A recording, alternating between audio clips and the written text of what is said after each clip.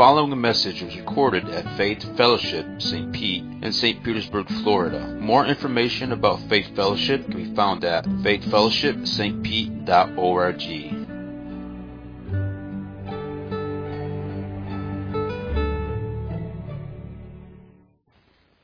I was going to start our time together this morning with a short reflection on our family vacation that we just took. So we just returned Thursday night from Montana. It was about midnight, a little later than I wanted to get back, but hit some traffic. So we spent about 4 weeks out there, and if anybody's ever been out to that area, especially in the mountains, it's real easy to sing of the goodness of God. It's amazing, and every time I go out there since I went out the first time after we were married, it's very beautiful. So, some points of reflection that I have for you, and I'm just going to lay these out, and I'm going to give you guys a couple stories before we get started. So, some points of reflection are: enjoy the time that we are given. Love those around us. Understand when our plan is against God's plan. And then just be aware of our own human short-sightedness.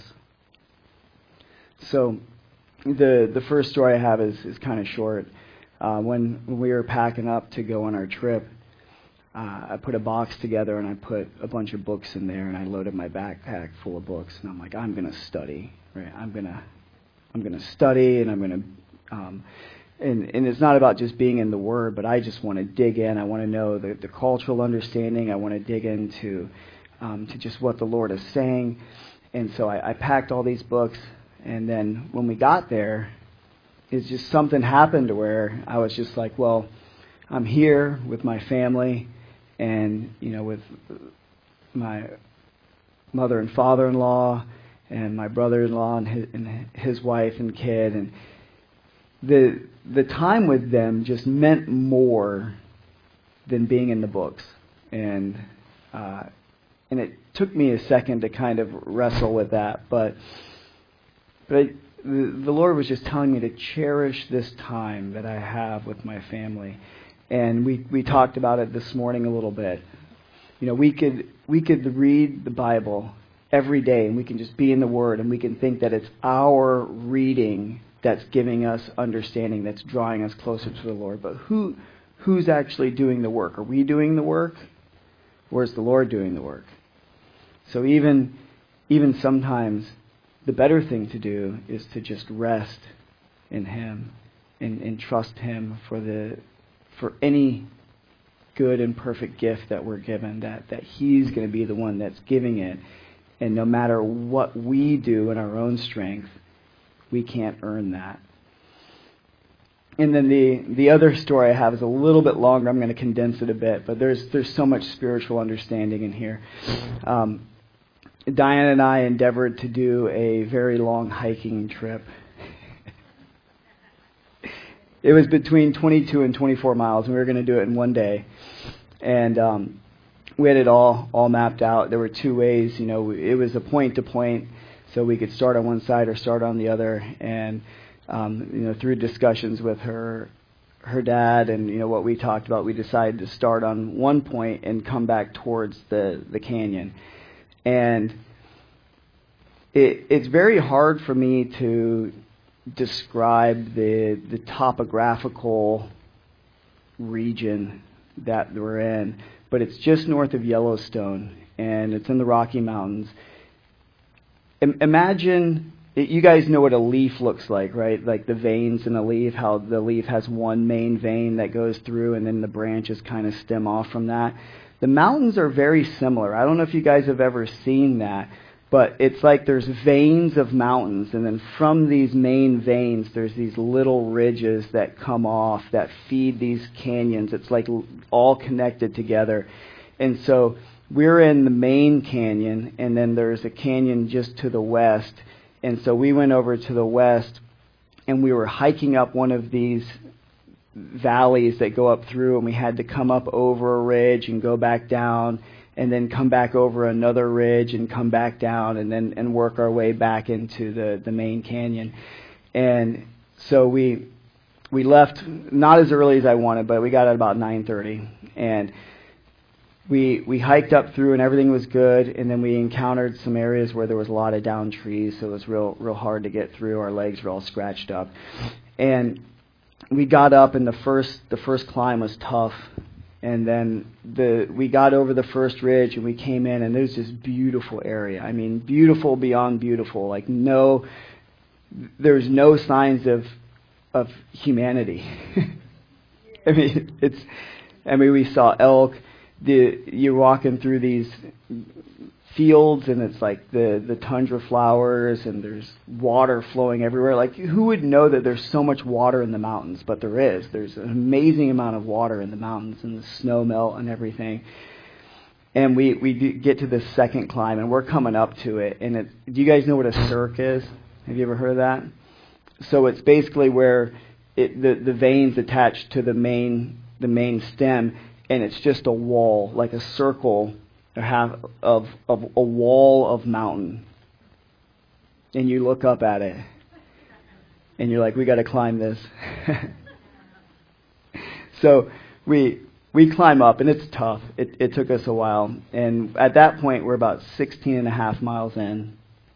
And it was a little later than what we wanted. I think it was, I probably have my times wrong. We'll have to discuss this later. I think it's about 6:30 in the evening. And at that point, we told Dinah's dad that if we're not back by 10, that something's wrong. So we have to get back down, and we have to go. And so we're up on top. It's called the West Boulder Plateau. It's over 10,000 feet, 10,200 feet, somewhere around in there.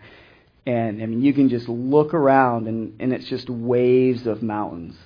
It's like waves. It's beautiful. And we're following the trail, and all of a sudden, the trail turns into snow. And it's snow at the point to where it drops off down into the other side. I mean, and it's a drop-off. And it's not all snowed in, but there's a big snowbank there, and we can't get around it. And so we start to, like, what are we going to do? You start to ask questions. And so I decided to climb up a little bit and go around and see if we could work our way in. And we climbed up a little higher. We went around. And I found this one area is probably an animal trail or something like that was going down, and it was really steep. They can climb in steeper areas than we can.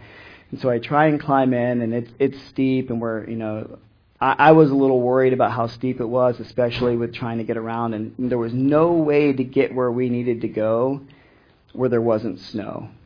I mean, and it was pretty steep. If I could describe it to you, it was really steep. I was concerned about walking on the snow and slipping and falling. And at that point, I made a decision, and I said, what's the risk here? Are we more at risk trying to walk on this snow and get down and possibly injure ourselves 10 miles back into the wilderness? I mean, this is wilderness.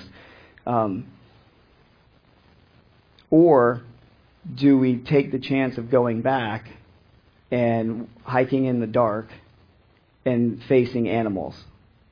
What's the risk? And believe it or not, there's a lower risk of coming across an animal than I believe than falling to your death or injuring yourself badly in the snow. And I made the decision. Diane and I have had discussions about it, and looking back, I probably made the wrong decision, but that wouldn't be new. So we decided to turn back, and this is now we've spent more time up there, and there's an amazing story here. I'll tell you in a second, part of this, but we were going to hike back, and at this point, we have 16 and a half miles back to go, mostly in the dark probably. And we're concerned about her family, being worried about us. Now, I personally wasn't worried about us getting back. We do long races. We're able to do that. We wouldn't go out like that if we weren't able to handle it. But they're concerned about us, and so I was like, well, when we get up to the ridge, maybe there's cell signal. So she had her phone on. It was on airplane mode. She put it back, and there was no signal. But as we climbed up to go around to find the area to go around where it didn't work, when we got back up, all of a sudden she had 1 bar, and so she called, and the call didn't go through, and she sent a text, and the text didn't go through. And then she said a little thing popped up and says, "Do you want to resend?" And she prayed. She prayed. Yes, she prayed first, and then sent the text. And amazingly, miraculously, it went through. We were in the middle of nowhere, up on the top of a ridge, and the text went through. And we're like, "Did it go through? You know, did he really get it?" She sent it to her dad, about to meet us back to where we started. And so the whole time back, we'll just trust that it went through and that he's there. And as we hike back down, I had a flashlight. I'm always prepared when we go out on these long hikes. So I had a flashlight. I had magnesium and a flint just in case needed to start a fire and you know, whatever, and stay for the night. But I in my mind, I'm like, well, okay, well, I have a flashlight. She's got her cell phone. We're just going to use the light as long as we can, and we'll just monitor it. And when we get to a point, if I need to, I'll stop and make a fire. No big deal. And it was crazy. I don't know if you guys have ever been up north or out west. It stays light out really long.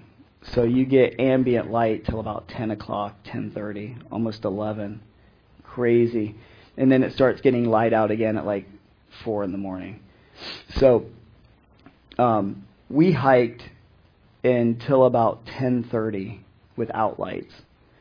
And you could see the path, you can see where trees were cut. But it's amazing how when you're in the darkness, like how the song said, the darkest of night, how your eyes adjust to the darkness, how your eyes can filter out that light and see even when things are really dark.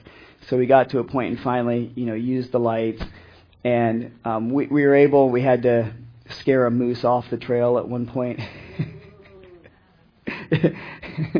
God really protected us. I was praying mostly the whole time, and it was crazy. You're shining the lights around looking for eyes in the darkness because there's bears and there's mountain lions and whatever. Moose, deer you're not worried about. But we made it back about a little after 4 in the morning, and it was a long experience, and I'm just very thankful that the Lord protected us. And when we got back, the amazing thing was that her dad was there waiting for us, and so we were able to get a ride back to the house. And they were concerned, and we were more concerned about them possibly being mad at us for having to turn around, and but he was very thankful that we made a decision, and the decision that we thought was wise, and that we were able to get a hold of him, and thankful for our health and our safety. So that was a good experience, and there's a lot in that. Before we jump into the Word this morning, let's pray. Dear Heavenly Father, Lord, we thank you for all things, for all good and perfect gifts, Lord, for this life that you've given us, not even this physical life, Lord, but this spiritual life that you've imparted to us through your Son, through your Holy Spirit. Lord, I just pray that you would guide us and that you would teach us. Lord, that you would use the words that are spoken to give glory to your name. Lord, that you would receive all the glory and the power and the honor. And Father, we thank you again for everything that you're doing in our lives. And Lord, I just pray that all those listening would come to know your sovereignty. And Lord, I humbly stand before you this morning. In the name of Jesus Christ, amen. So I'm going to read the passage, if you guys wouldn't mind standing for the word. We're going to be in Luke chapter 6, verses 6 through 11. Again, Luke 6, 6 through 11. We read, "On another Sabbath, he, Jesus, entered the synagogue and was teaching. And a man was there whose right hand was withered. And the scribes and the Pharisees watched him to see whether he would heal on the Sabbath, so that they might find a reason to accuse him. But he knew their thoughts, and he said to the man with the withered hand, 'Come and stand here.' And he rose and stood there. And Jesus said to them, 'I ask you, is it lawful on the Sabbath to do good or to do harm, to save life or to destroy it?' And after looking around at them all, he said to him, 'Stretch out your hand.'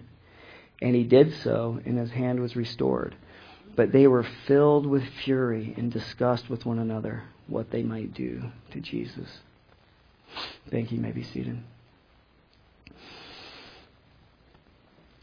I'm going to draw from the parallel passages this morning, so if you'd like to mark these spots in your Bible to follow along, because they're not going to be on the screen, that is Matthew 12, 9 through 14. Again, Matthew 12, 9 through 14. And Mark 3, 1 through 6. These are the parallel passages, and they're going to add a lot to our time together this morning. So in all three gospel accounts, this passage is part of a series of events that happen on successive Sabbaths. Pastor White spoke about this a few weeks ago, about the way that everything kind of fell in place for this, and so I'm not going to dive into some of the things that he spoke about. The miracles and teachings of Jesus had been heard of throughout Judea and Jerusalem. And previously we talked about how a group of the Pharisees and the scribes had come from all over to listen to the teachings of Jesus and possibly just see if what he was teaching was accurate. And they heard about all of the miracles he was performing, and his popularity was spreading. So they were here, and they were trying to figure out who Jesus was and what's his plan. They were trying to figure out his end game, right? What's he getting at? Right? Why is he coming to prominence? Did he want their position? Did he want their power? Was he trying to create a rebellion against the established norm or the established political structure to supplant himself in a position of authority? So we're going to think about these questions as we go through the passage. So we're going to start by looking at the first two verses, Luke 6, 6 through 7. It reads, "On another Sabbath, he, being Jesus, entered the synagogue and was teaching. And a man was there whose right hand was withered, and the scribes and Pharisees watched him to see whether he would heal on the Sabbath, so they might find a reason to accuse him." So they watched him to see if they could find a reason to accuse him. In Revelations 12:10, the enemy is called the accuser of the brethren. Right? The accuser. So what does it mean when you bring accusations against someone? There's an element of judgment in there, right? Which we'll talk about. Now, Pastor White pointed out that Jesus did not break any of the established laws about working or healing on the Sabbath. And they knew he had the power to heal and that he had compassion for those who were sick and lame. This had been established, the healing. Now, in Matthew 12, verse 10, we get a little added context to this. Matthew 12:10 says, "And a man was there with a withered hand, and they asked him," they being the Pharisees, "Is it lawful to heal on the Sabbath?" So that they might accuse him. So in this verse, we see that they are the ones who instigated the situation. They are the ones who asked the question, which he responded to. So let's examine the situation a little closer. There happened to be a man in the synagogue on the Sabbath who was lame, and the Pharisees just happened to be there to point out this to Jesus and mention about the lawfulness of healing on the Sabbath. All these things just happened, right? Was this coincidence? No. It smells like a trap. They were trying to trap him. The Pharisees devised an ethical dilemma in which to ensnare Jesus. And this is a reoccurring theme, the idea of trying to trap Jesus in an ethical dilemma. You can read about it in John 8, Matthew 22, Mark 12, later in Luke 10, and the list goes on. So what makes this situation an ethical dilemma? We're going to examine a modern scenario to help us understand this. But first, I want to consider what's called the Hippocratic Oath. Have you guys ever heard of that before? So this is arguably the oldest medical oath who those who practice medicine have to swear by. The chief aim of the oath is to ensure that a doctor does no harm. Right? Do no harm. And it seems like a vague principle.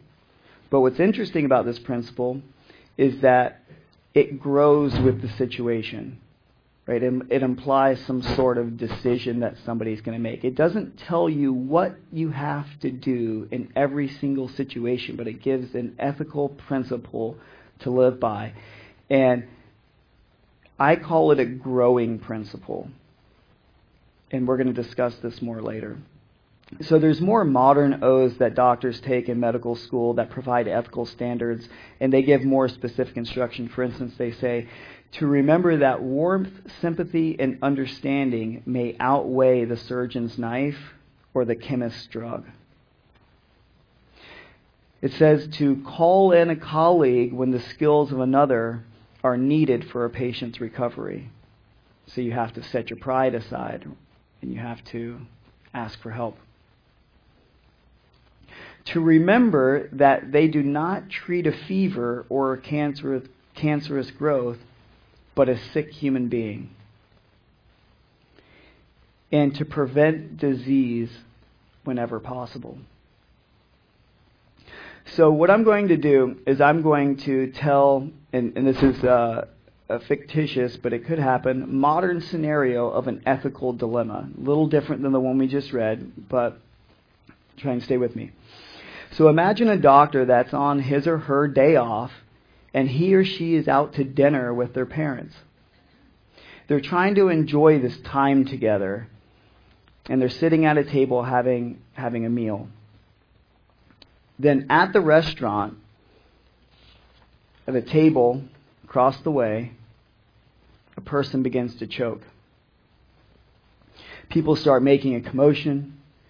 Maybe the person's friend or family member starts to cry out or scream, which the doctor sees. And then someone cries out, "He's choking. Is there a doctor? Is there a doctor in the building?" So the doctor's just trying to enjoy his or her time off with their parents, trying to not work. Right? This is their day off. Not getting paid for this. Yet they're the only one in the building possibly with the ability to help the choking man. Does the doctor have to save him?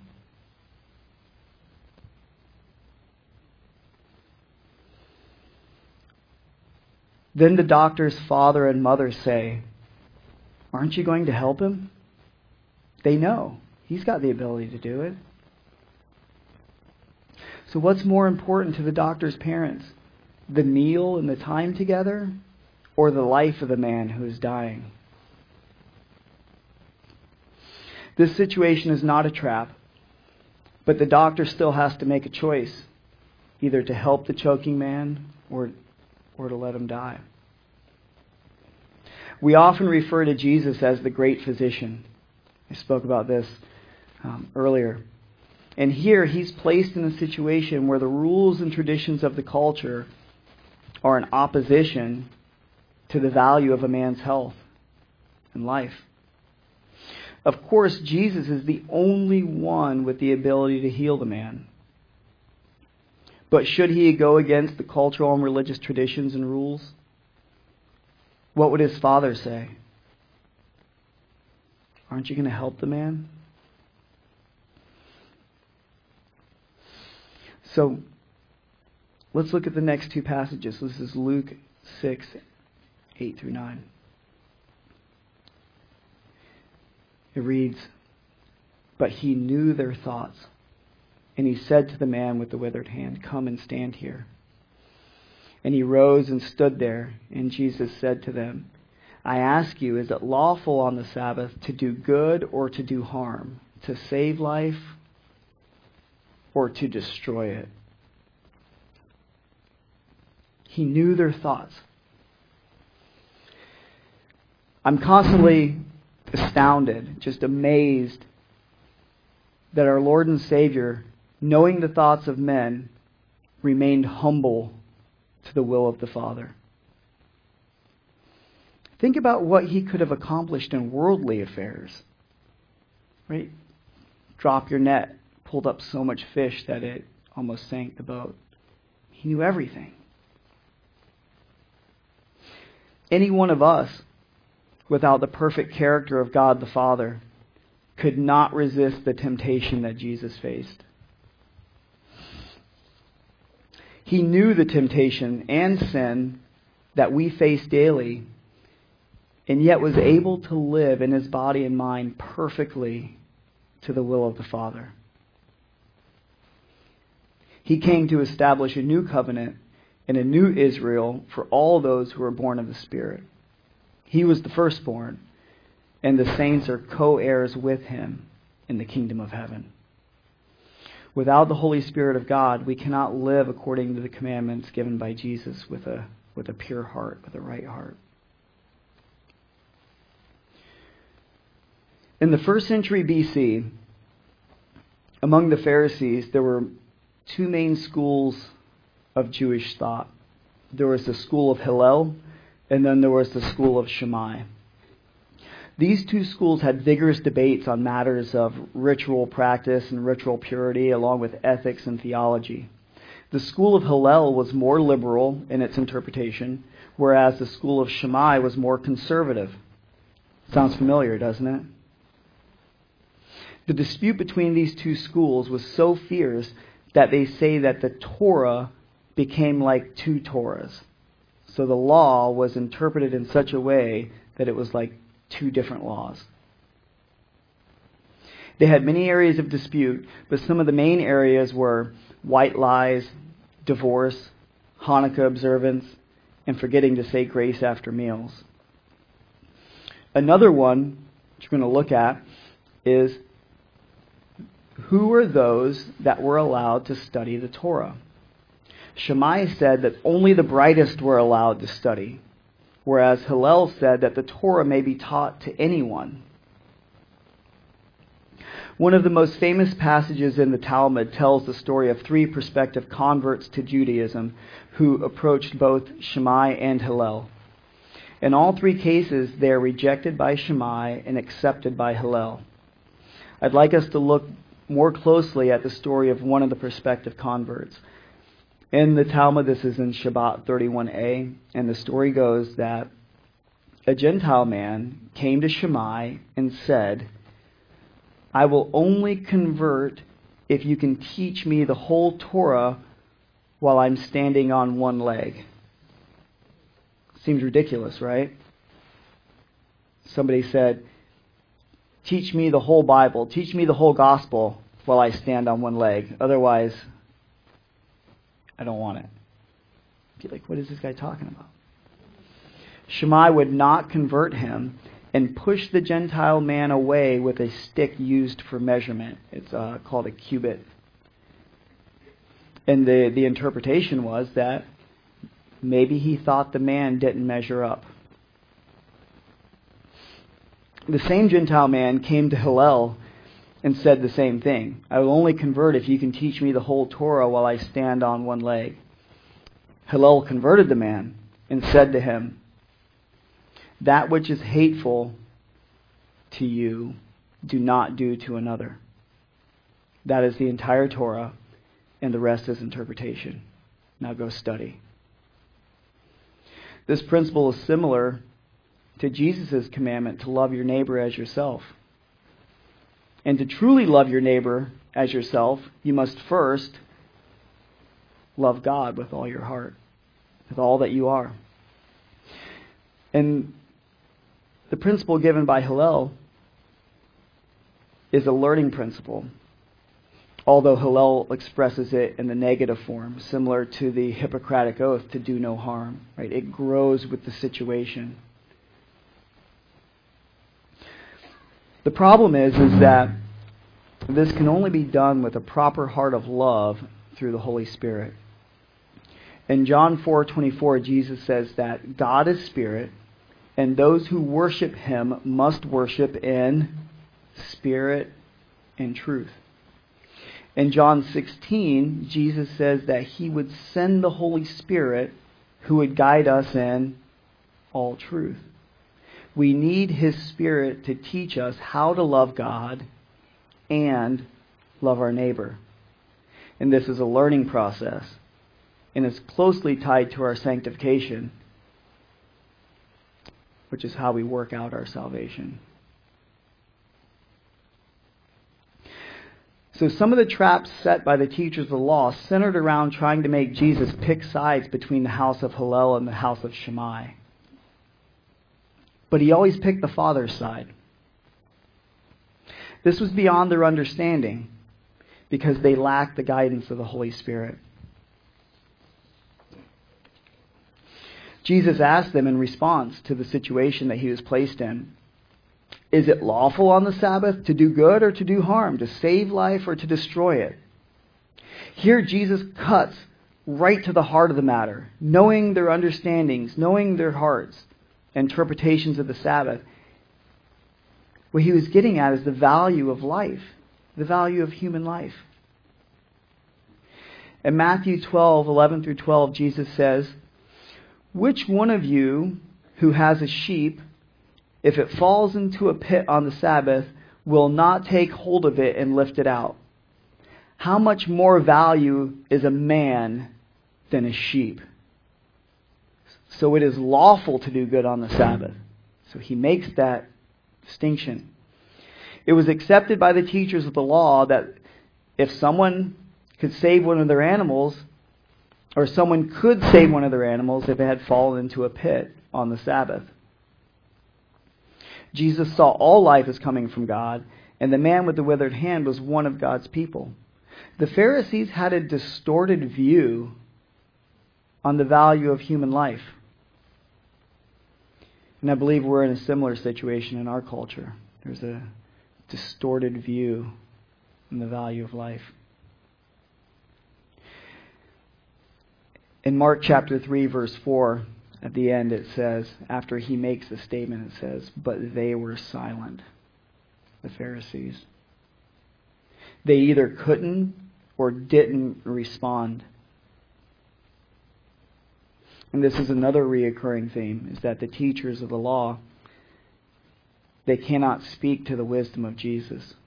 And we spoke about this in the morning study about all the fear that they had, which was driving their motives and driving their hearts. They were missing the right type of fear, which is the fear of the Lord. And we know that the fear of the Lord is the beginning of wisdom. So there's no wisdom apart from that. Let's go to the last two verses. This is Luke 6, 10 through 11. And after looking around at them all, he said to him, stretch out your hand. And he did so, and his hand was restored. But they were filled with fury and discussed with one another what they might do to Jesus. Since there was no response from the Pharisees and teachers, Jesus healed the man. It did take an act of obedience. The man believed Jesus, and did what he said.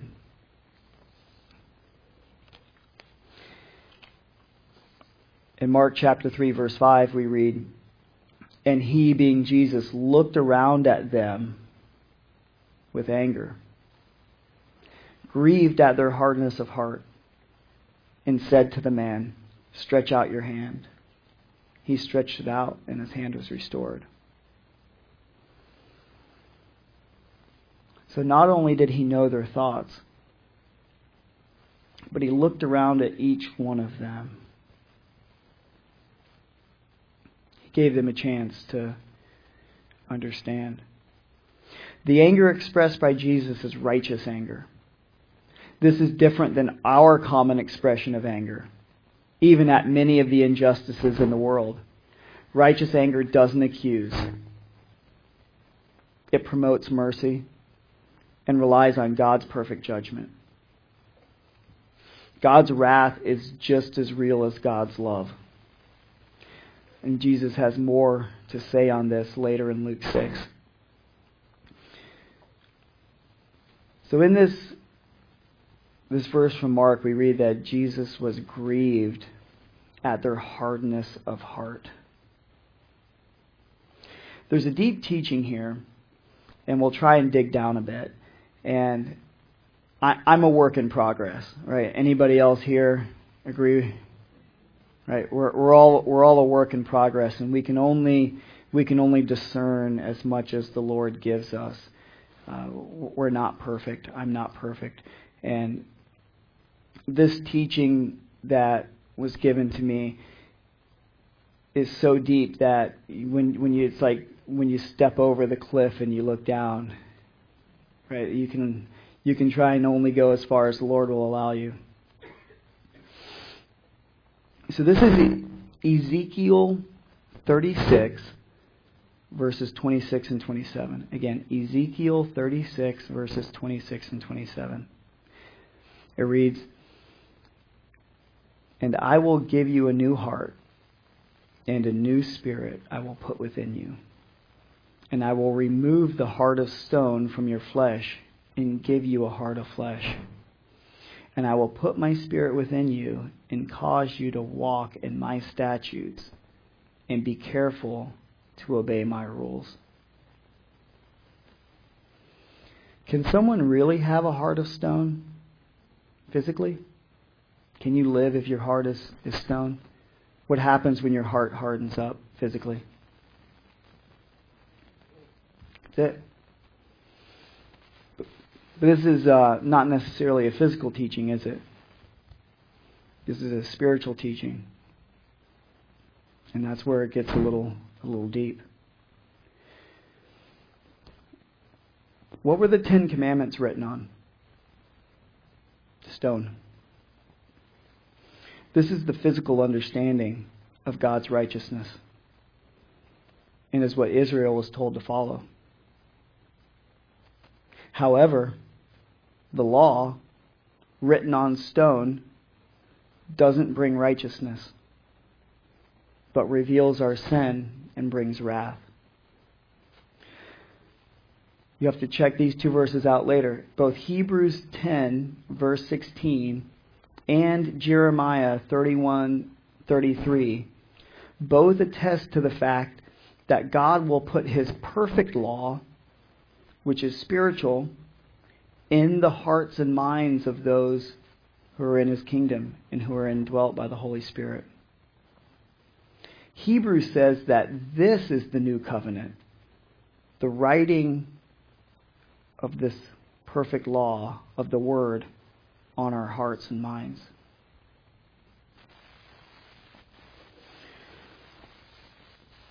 What is necessary to receive the gift of the Holy Spirit that the Pharisees were lacking? Again, what is necessary to receive the gift of the Holy Spirit that the Pharisees were lacking? Belief that Jesus is the Messiah.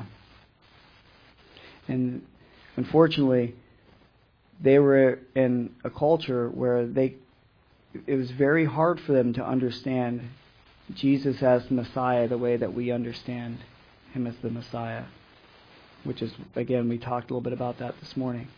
The fullness of this was not disclosed at this point because Jesus had not yet suffered.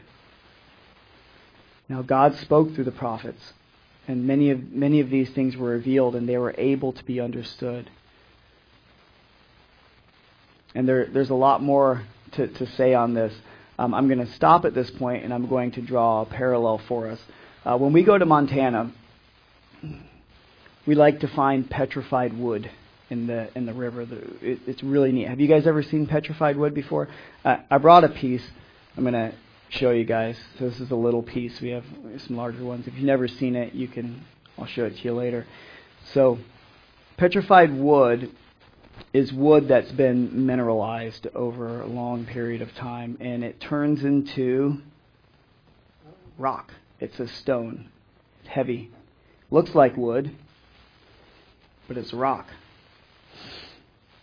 And in Psalm 1, the blessed man is referred to as a tree, right? A tree planted by streams of water, which bears its fruit in season, and whose leaf does not wither.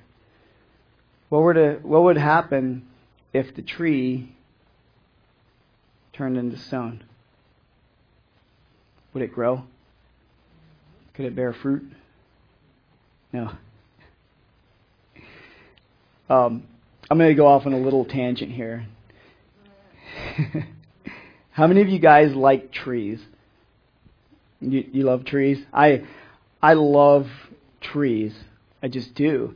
And God teaches us so much through His creation. So much.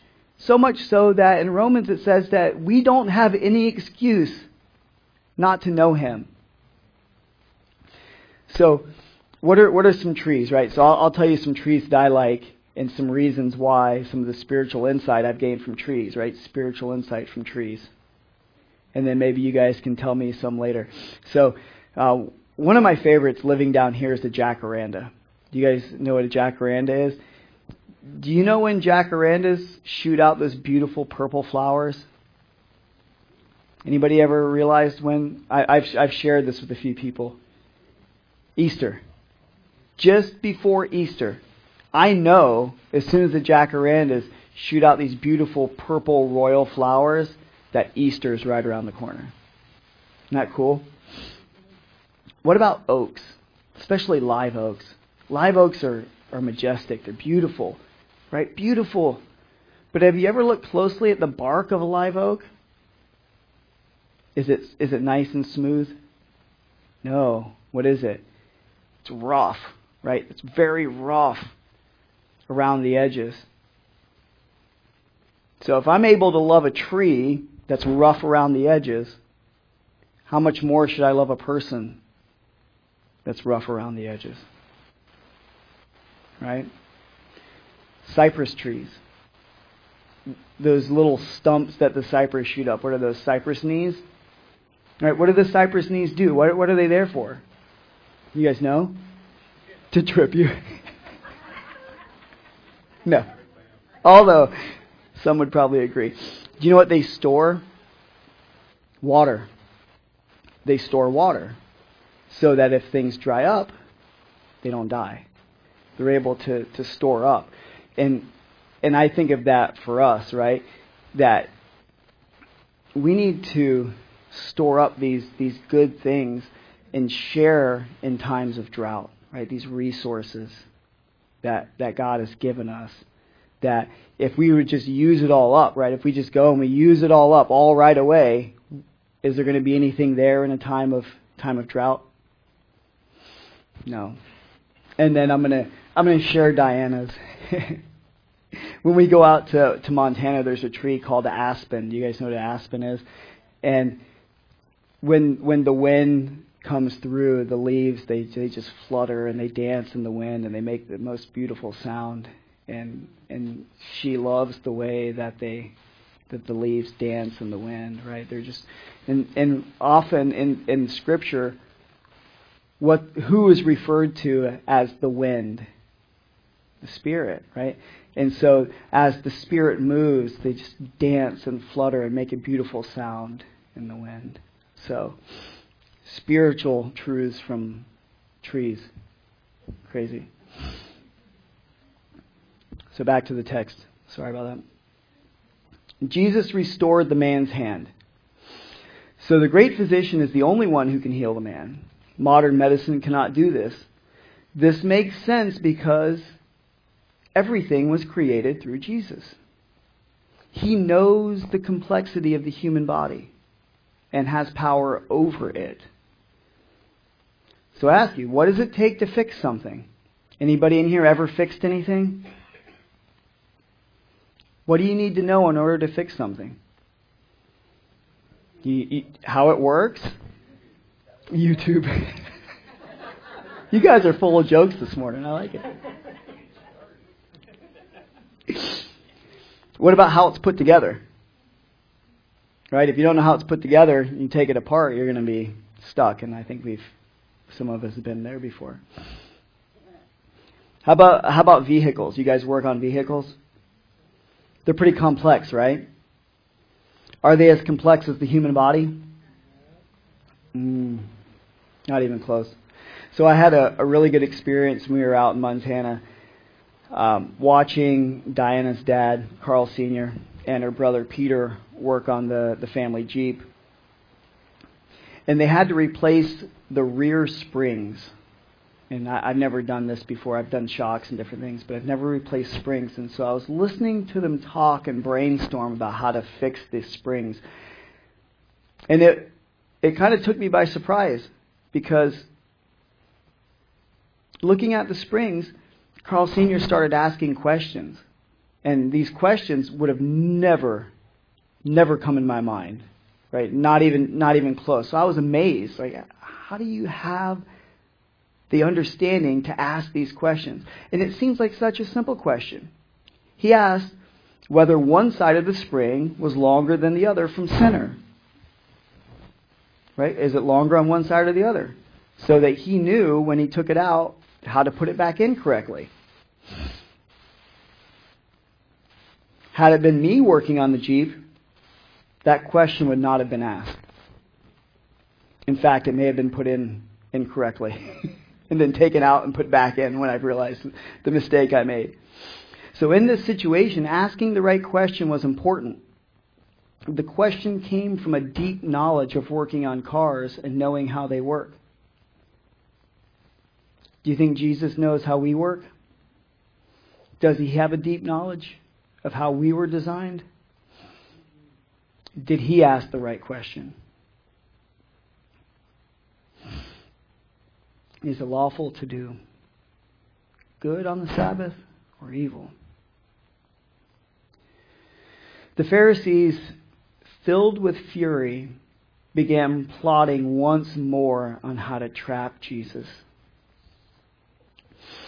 In Mark 3:6, it says that the Pharisees went out and immediately held counsel with the Herodians against him, how to destroy him. The Herodians were the politically elite family that were of the line of Herod. And in their minds, the Pharisees, Jesus was threatening their position, their political position. And there's a lot in this, and I don't have time to go into this fully. But they not only plotted to destroy Jesus, but they did destroy him, at least his body. Did that kill him, though? No. This brings up a fascinating point. What man intended for evil, God intended for good. We see God's plan in this passage to restore health and life. We also see the Pharisees' plan to use someone's lack of health to try and destroy Jesus. Man was being used. God's plan requires peace and mercy and is led by the Holy Spirit. The Pharisees' plan requires judgment and accusation and is led by the enemy. Who did the Pharisees actually trap in this ethical dilemma. Did they trap Jesus? They trapped themselves. That's right. They condemned themselves for eternity if they did not repent of their sin and believe in Jesus as Lord and Savior. Earlier in Luke, Jesus says that He requires mercy and not a sacrifice, and asks them to think about it. And this calls one to examine their motives, if they thought about it, just like us. Jesus requires mercy and not a sacrifice. In this passage, we see a situation that has two sides. And any one of us could be on either side of the situation. When we're confronted with our own persecution of others, where we don't value life how we should, we have to make a choice. Do we confess and repent? Or do we harden our hearts and continue to rebel? When we're confronted with persecution from others, when we're being treated poorly, we have to make a choice. Do we love our enemies and pray for them? Or do we get angry and start to plot revenge? In reading about the trap set for Jesus and how He responded to liking it to the sheep caught in the pit, the Spirit prompted me, and I immediately thought of Joseph. The narrative of Joseph's life stretches from Genesis 37 through Genesis 50. And we're not going to cover it in great detail, but there are some interesting parallels, which I don't think I've fully covered in here, but it's something that the Spirit prompted me, and I want to share it with you. Joseph was the son of Jacob, who's also known as Israel. Joseph was Israel's most beloved son and was given a coat of many colors. Joseph's brothers became envious and set a trap for him. Catching him in a pit, they would have killed him had it not been for Judah, who proposed to sell him into slavery instead. After arriving in Egypt, Joseph again fell victim to an evil scheme from Potiphar's wife, and he found himself in prison. From prison, God blessed him to the point to where he was second in command to Pharaoh. He made sure that Egypt was prepared for the great famine that was prophesied through Pharaoh's dream. The famine drove Joseph's brothers and father to Egypt in search of food, and here Joseph was able to reunite with them and save his family. Like Joseph, Jesus is God's beloved Son and was clothed in the Holy Spirit. The others in the nation of Israel were jealous of him, and they plotted to destroy him. As the Lion of the tribe of Judah, Jesus was freed from the pit, the grave, even though his life was sold by Judas. He resurrected from the prison of death. The evil schemes of the Pharisees and the teachers of the law were futile, and Jesus ascended to the right hand of the Father and is making a place for the saints, the spiritual nation of Israel, those who are co-heirs with Christ. He is our salvation. When Jesus returns, the saints will be reunited with Him in the clouds. Amen. What man intended for evil, God intended for good. So this brings us to our 3 application points this afternoon. Restore life. We must be actively looking for ways to help others, and the Holy Spirit will guide us in this pursuit. We were created in Christ Jesus as new creations for good works, which God prepared in advance for us. These good works do not save us. They're the result of having the Holy Spirit. There's no way to do these good works, these works that are good in the Father's eyes, without the help of the Spirit. Paul said this to the church in Philippi. This is Philippians 2:12 through 13. Therefore, my beloved, as you have always obeyed, so now, not only as in my presence, but much more in my absence, work out your own salvation with fear and trembling, for it is God who works in you, both to will and to work for his good pleasure. Jesus was not swayed by helping others or from helping others by the cultural or the political climate. When we encounter those in need, do we use the resources God has given us to help them? I can't tell you how to do this. Only you know how God is working in you for his good pleasure. Which brings us to our second point. Examine motives. We cannot begin to know what others are thinking as Jesus did, but we can examine our own motives. We've all made our own plans at one point or another, and plans in themselves aren't necessarily bad. It's the motive of our heart that's the issue. Do we seek the heart of God like David? Proverbs 19:21 says, "Many are the plans in the mind of man, or in the mind of a man, but it is the purpose of the Lord that will stand." Jesus had a pure heart in healing the man. There was no ill motive. But what about the Pharisees' heart? What turns a heart into stone?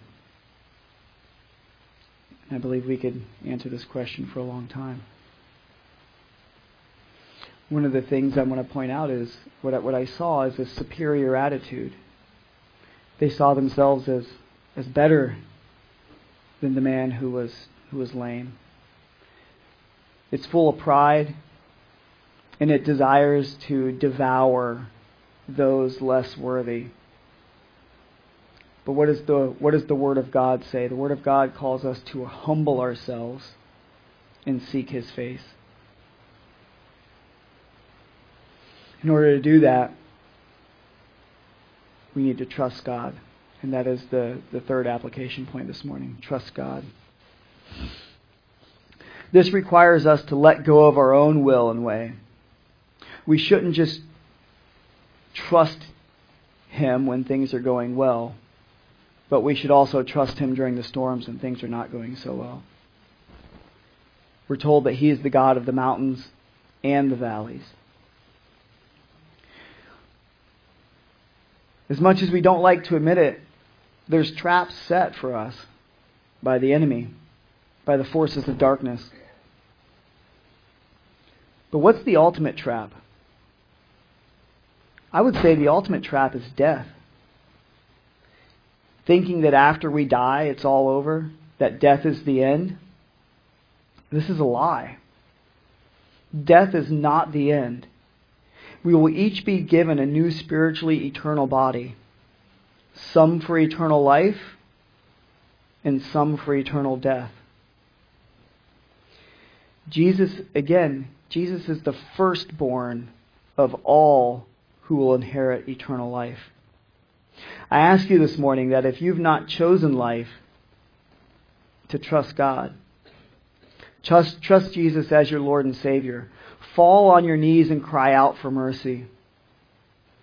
Pray to God to fill you with his Holy Spirit and become a new creation, that you may dwell in his presence forever. So we're going to listen to the words of Moses as he prepares the nation of Israel to enter the promised land. And this is what I'm going to leave you guys with this morning as the worship team is to come up. Now I want you to ponder how this can be applied to Jesus' spiritual teachings. This is a teaching given by Moses to those who never met Jesus. This is Deuteronomy 30, verses 15 through 20. Moses says, "See, I've set before you today life and good, death and evil.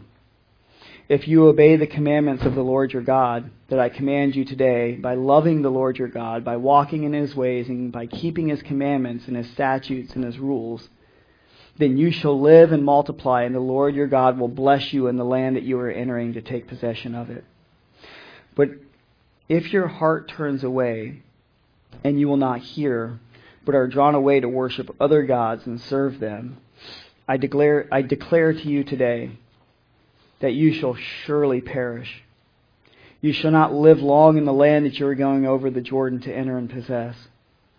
I call heaven and earth to witness against you today that I have set before you life and death, blessing and curse. Therefore, choose life, that you and your offspring may live, loving the Lord your God, obeying His voice and holding fast to Him.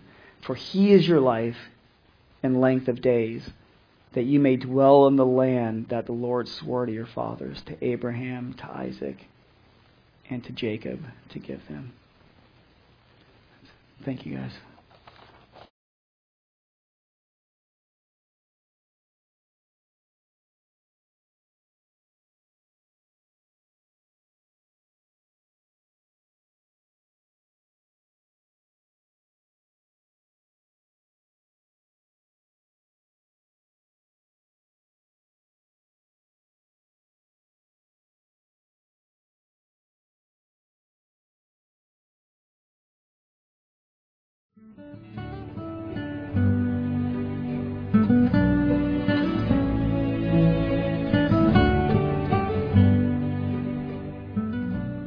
Thank you for listening to this message from Faith Fellowship, St. Pete, in St. Petersburg, Florida. More information about Faith Fellowship can be found at faithfellowshipstpete.org.